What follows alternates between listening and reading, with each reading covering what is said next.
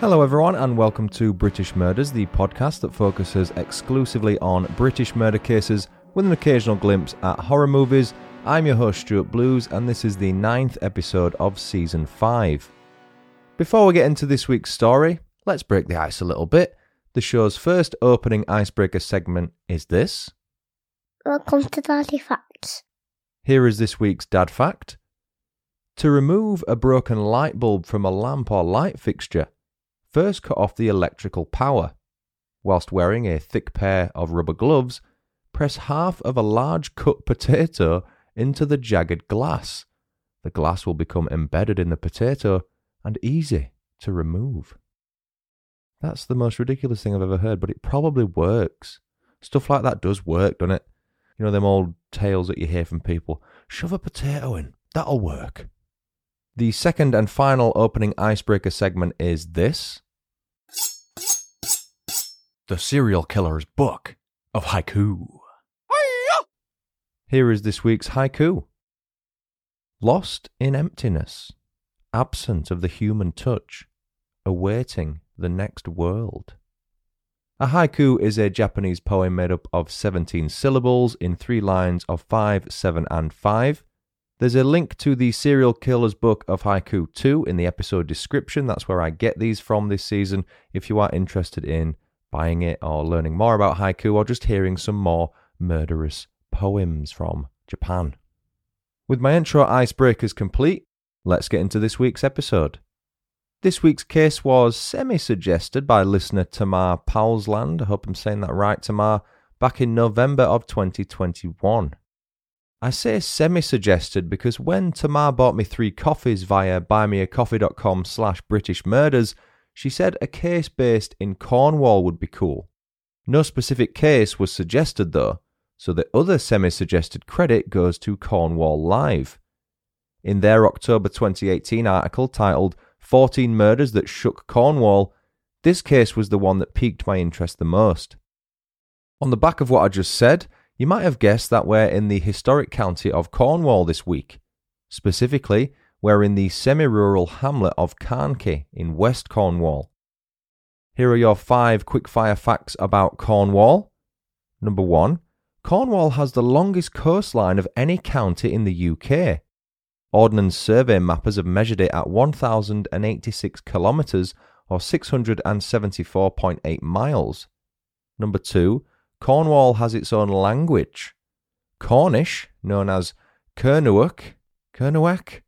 I did research it before I started recording this. I think it's Kernuak.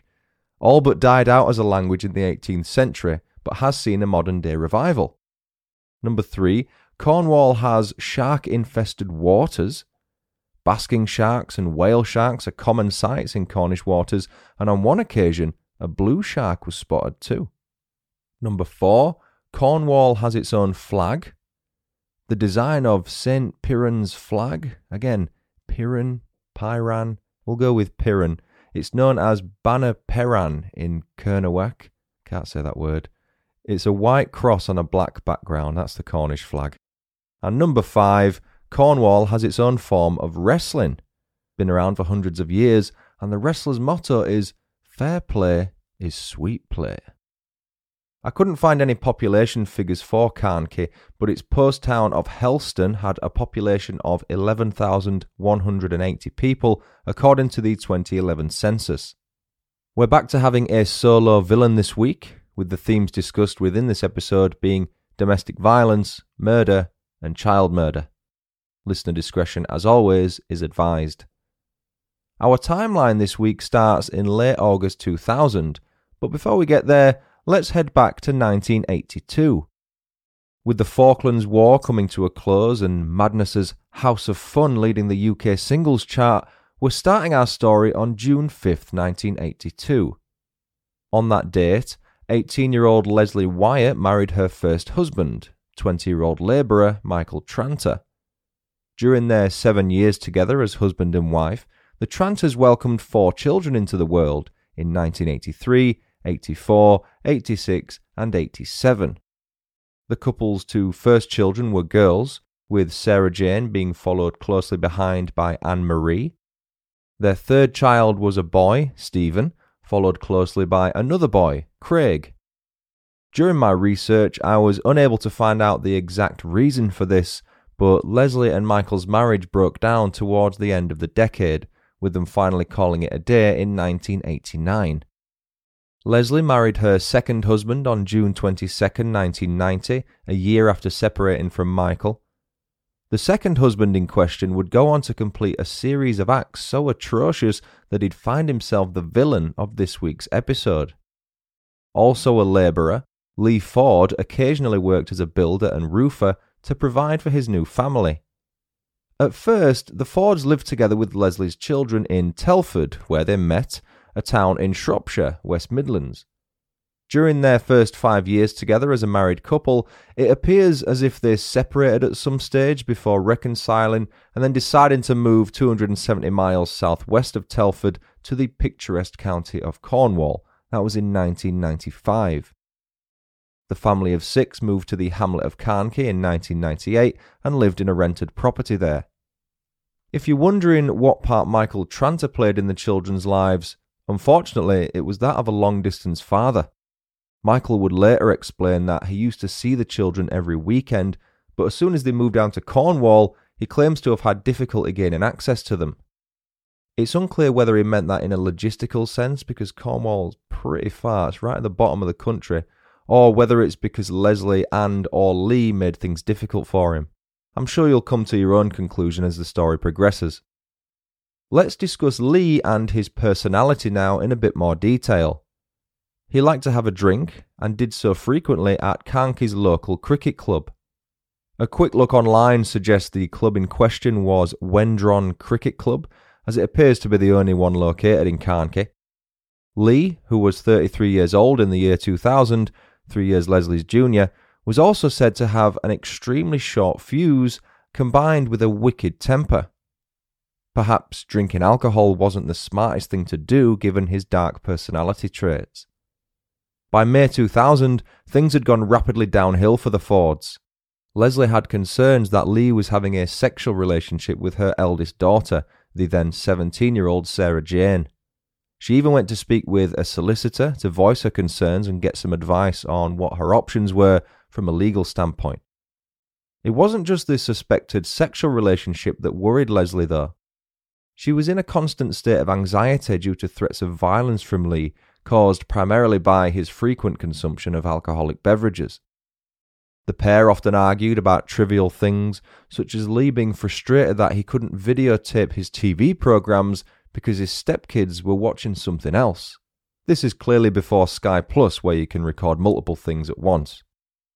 Lee would sulk to the point where he spent most of his free time locked in the garage, where he could watch his shows uninterrupted. It's thought that any sexual relationship between Lee and Sarah Jane had been going on since March 2000, with Lee's role as an overbearing stepfather adding further fuel to Leslie's fire.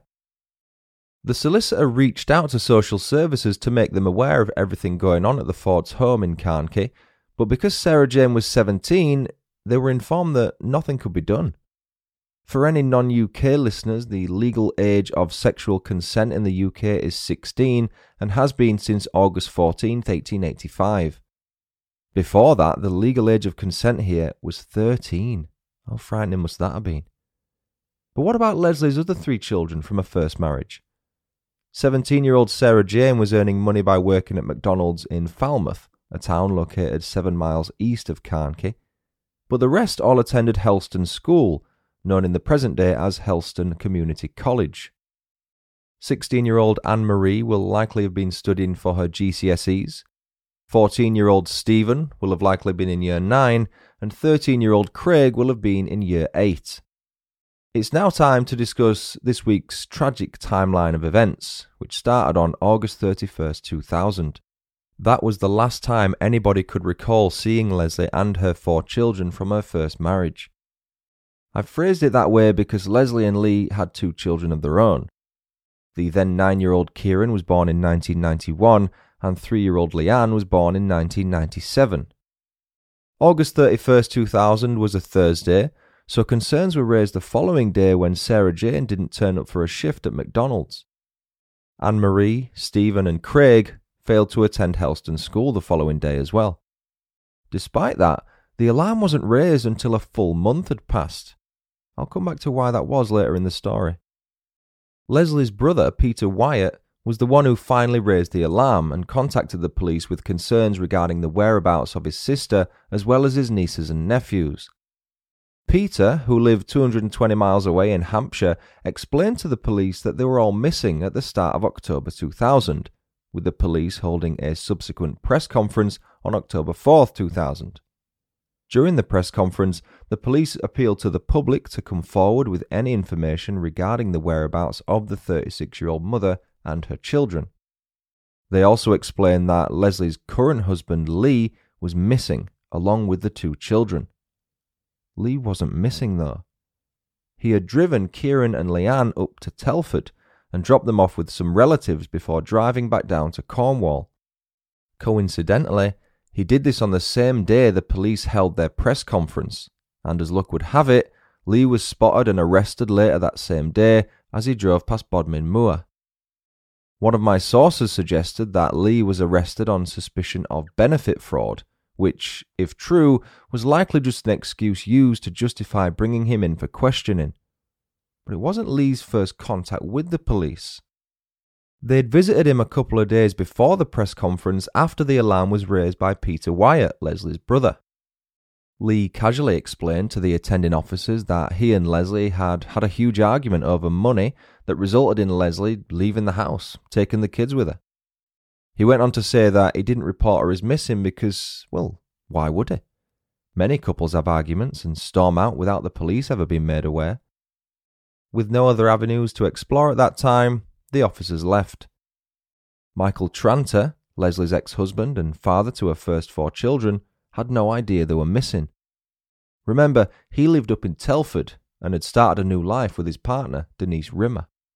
He hadn't seen his kids since 1996 due to the difficulties mentioned earlier. With Lee in custody, a search of the Ford family's bungalow was soon underway.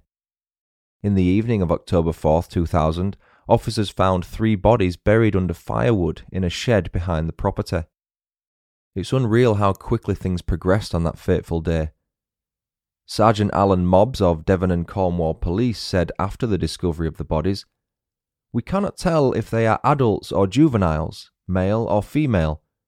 The bodies were found under a considerable amount of wood and were not obvious. They have been there for some time and there has been quite bad decomposition." The short-lived missing persons inquiry had now turned into a murder investigation. 2 days later, on October 6, 2000, police found what they believed to be a recently dug shallow grave in a field in Trullswell near Penryn, a town 9 miles northwest of Carnkey. The field is actually 5 or 6 miles away from Carnkey. At first glance, it looked as if only 1 body lay within it. However, further excavation would reveal that there were 2 bodies placed within the makeshift grave. That brought the total body count up to 5, but the bad decomposition on each one made it difficult for officers to identify any of the victims. Sergeant Alan Mobb said, "We cannot say which of the bodies were in the shed and which were buried in the field, as they have been dead for more than a month. None of them has been formally identified."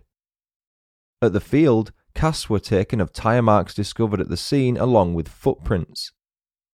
Once all 5 bodies had been recovered, Lee Ford was formally arrested on October 6, 2000 on suspicion of the murders of Leslie, Sarah Jane, Anne-Marie, Stephen and Craig.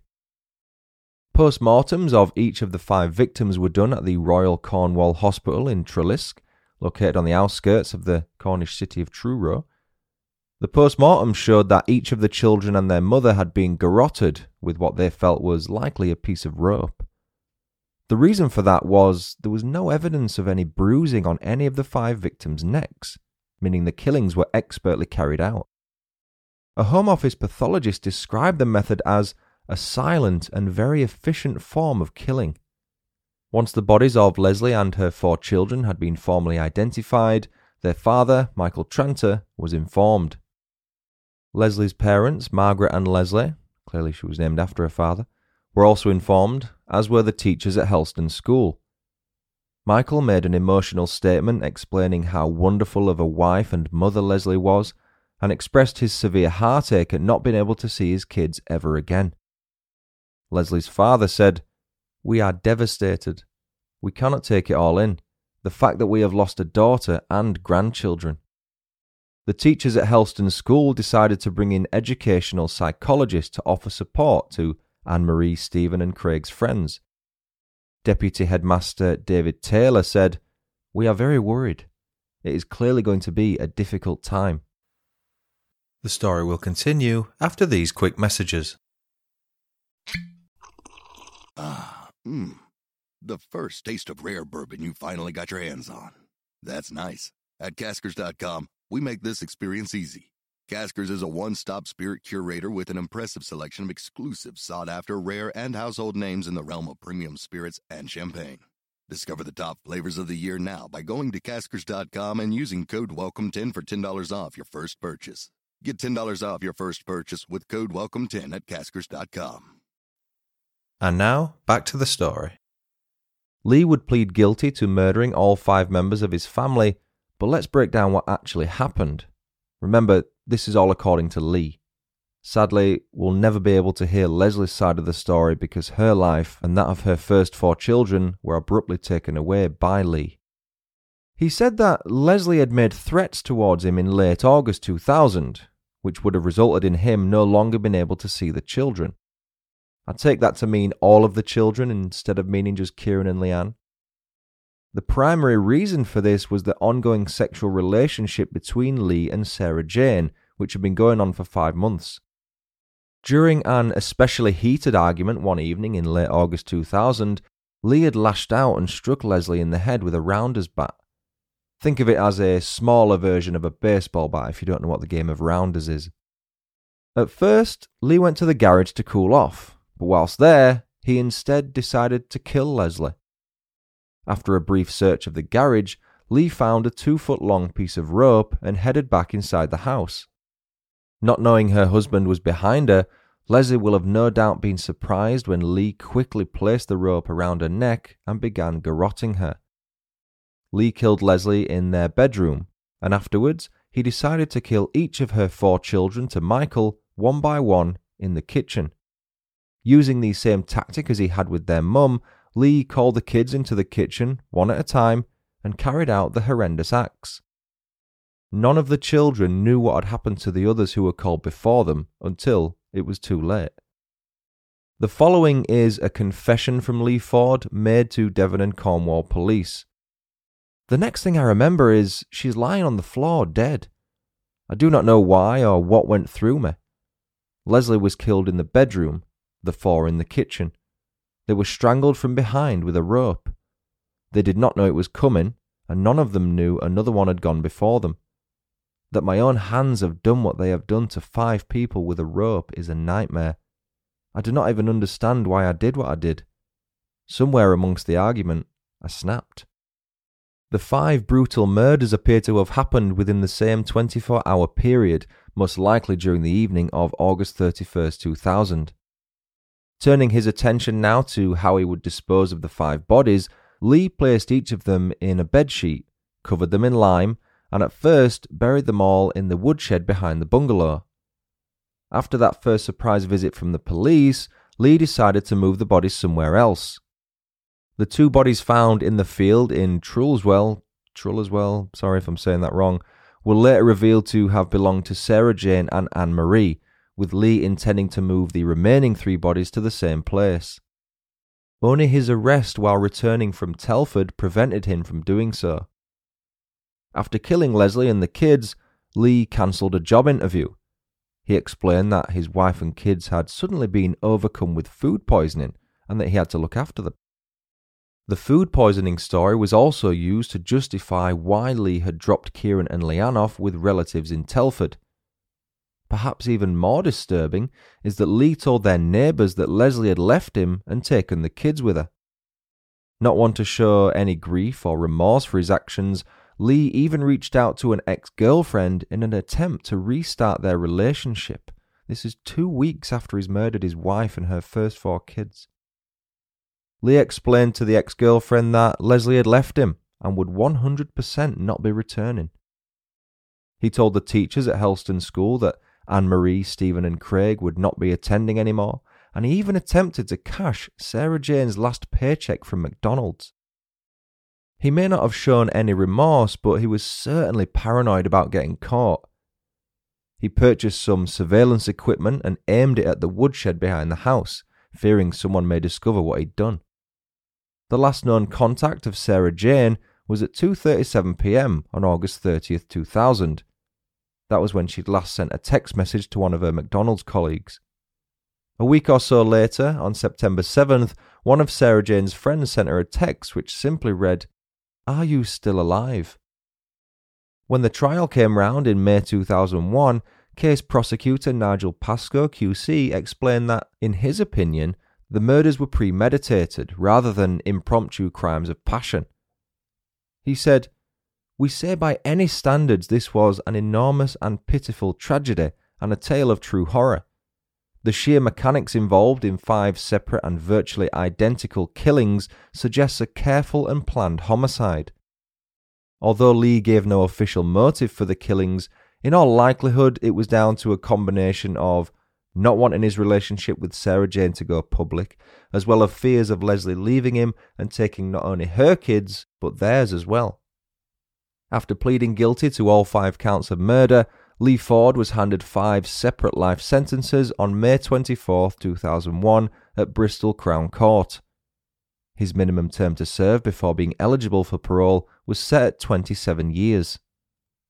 Frustrated at what he deemed to be an incredibly lenient sentence, Michael Tranter's brother Andrew said, "He will get what he deserves. We are hoping that life will mean life. He took the lives of 5 people, and he should get life without release himself." Understandably, Leslie's family are extremely worried that the man responsible for taking their lives will be able to walk the streets as a free man. In an attempt to prevent Lee's release, a petition to UK government was started by Nicky Budden titled, "Ensure a killer stays inside and never comes out." Nicky is the ex-wife of Peter Wyatt, Leslie's brother, who reported her missing in October 2000. The petition's initial target of 10,000 signatures was reached in November 2021, with the total figure standing at 15,372 at the time of writing. If the petition receives 25,000 signatures, it'll become one of the most top-signed petitions on change.org. In the UK, your petition is supposed to get a response from the government once 10,000 signatures have been received, and with 100,000 signatures, your petition will be considered for a debate in Parliament. If you'd like to sign Nicky's petition, I've put a link in the episode description. Based on historical cases, it's sometimes possible for individuals who have been handed a life sentence to be referred to the parole board 2 years before the end of their minimum term. In Lee Ford's case, that won't happen. The parole board were recently contacted by Cornwall Live, and they confirmed that Lee Ford must serve his full 27-year minimum before being eligible to apply for parole. That takes him to October 2027, when considering time already served before the trial and sentencing. When that time comes, Lee will be referred to the parole board by the Secretary of State for Justice. The parole board will then review Lee's case before deciding if he is safe to be released from prison. Peter Wyatt had the following to say about Lee's parole eligibility in 5 years' time. "It's not long enough. I don't see how he is fit to be released. How is anyone after killing 5 people? 4 innocent kids?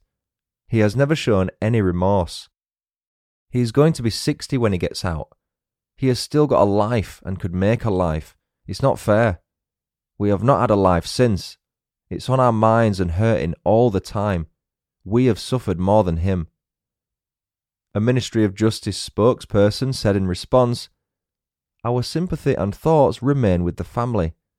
While sentences are decided by independent judges, offenders are only freed if the parole board agrees they can be safely managed in the community and are subject to strict licence conditions, including who they can see and where they can go." And that was a story of British murderer Lee Ford. Thanks again to Tamar Powsland for suggesting I cover a case based in Cornwall. My parents love it down there. I used to work with someone who was uncomfortably obsessed with the Cornish seaside town of St Ives. I used to sit at work and just watch CCTV footage from a camera aimed at the sea. Really, really weird. Love you, Richard. I've never been myself though. I've got 2 new reviews to read out this week. Thank you firstly, Apple Podcast user Jessica Johnston for leaving British Murders a 5-star rating and review. Jessica said, 90% of the true crime podcasts I find that are good are all based in America. It's taken me a while to find a British true crime podcast, but now that I have, I'm so happy. The content and the way he tells the stories of the victims is incredible, but also straight to the point. Every now and then I listen to several during the day while working from home, and it's such a nice break from only American crime. As interesting as that is, I'm British, so it's interesting to hear some stories from closer to home. Love it. And finally, thank you Apple Podcast user K_A_I_T, I'm guessing that's Kate, for leaving British Murders a 5-star rating and review. They said, I found this podcast after finishing up one of my regular podcasts and love listening to these while working. Please keep making them. Also, love the crossover episodes. Thanks again, Jessica and Kate. Suppose you'd like to leave a review of the show and have it read on a future episode. You can do so on iTunes, Facebook, Podchaser, or at BritishMurders.com. You can also leave star ratings on Spotify and voicemail messages on BritishMurders.com. If you'd like to support the show on Patreon or donate on a one-off basis via Buy Me a Coffee, you can find the links for each of those on my website. Please continue to email your case suggestions to britishmurderspodcast@gmail.com or message me via social media. You'll not only get the episode covered, but you'll also get a shout out. That's it for now. I've been Stuart Blues. This has been British Murders. Thanks so much for listening. Until next time, cheerio.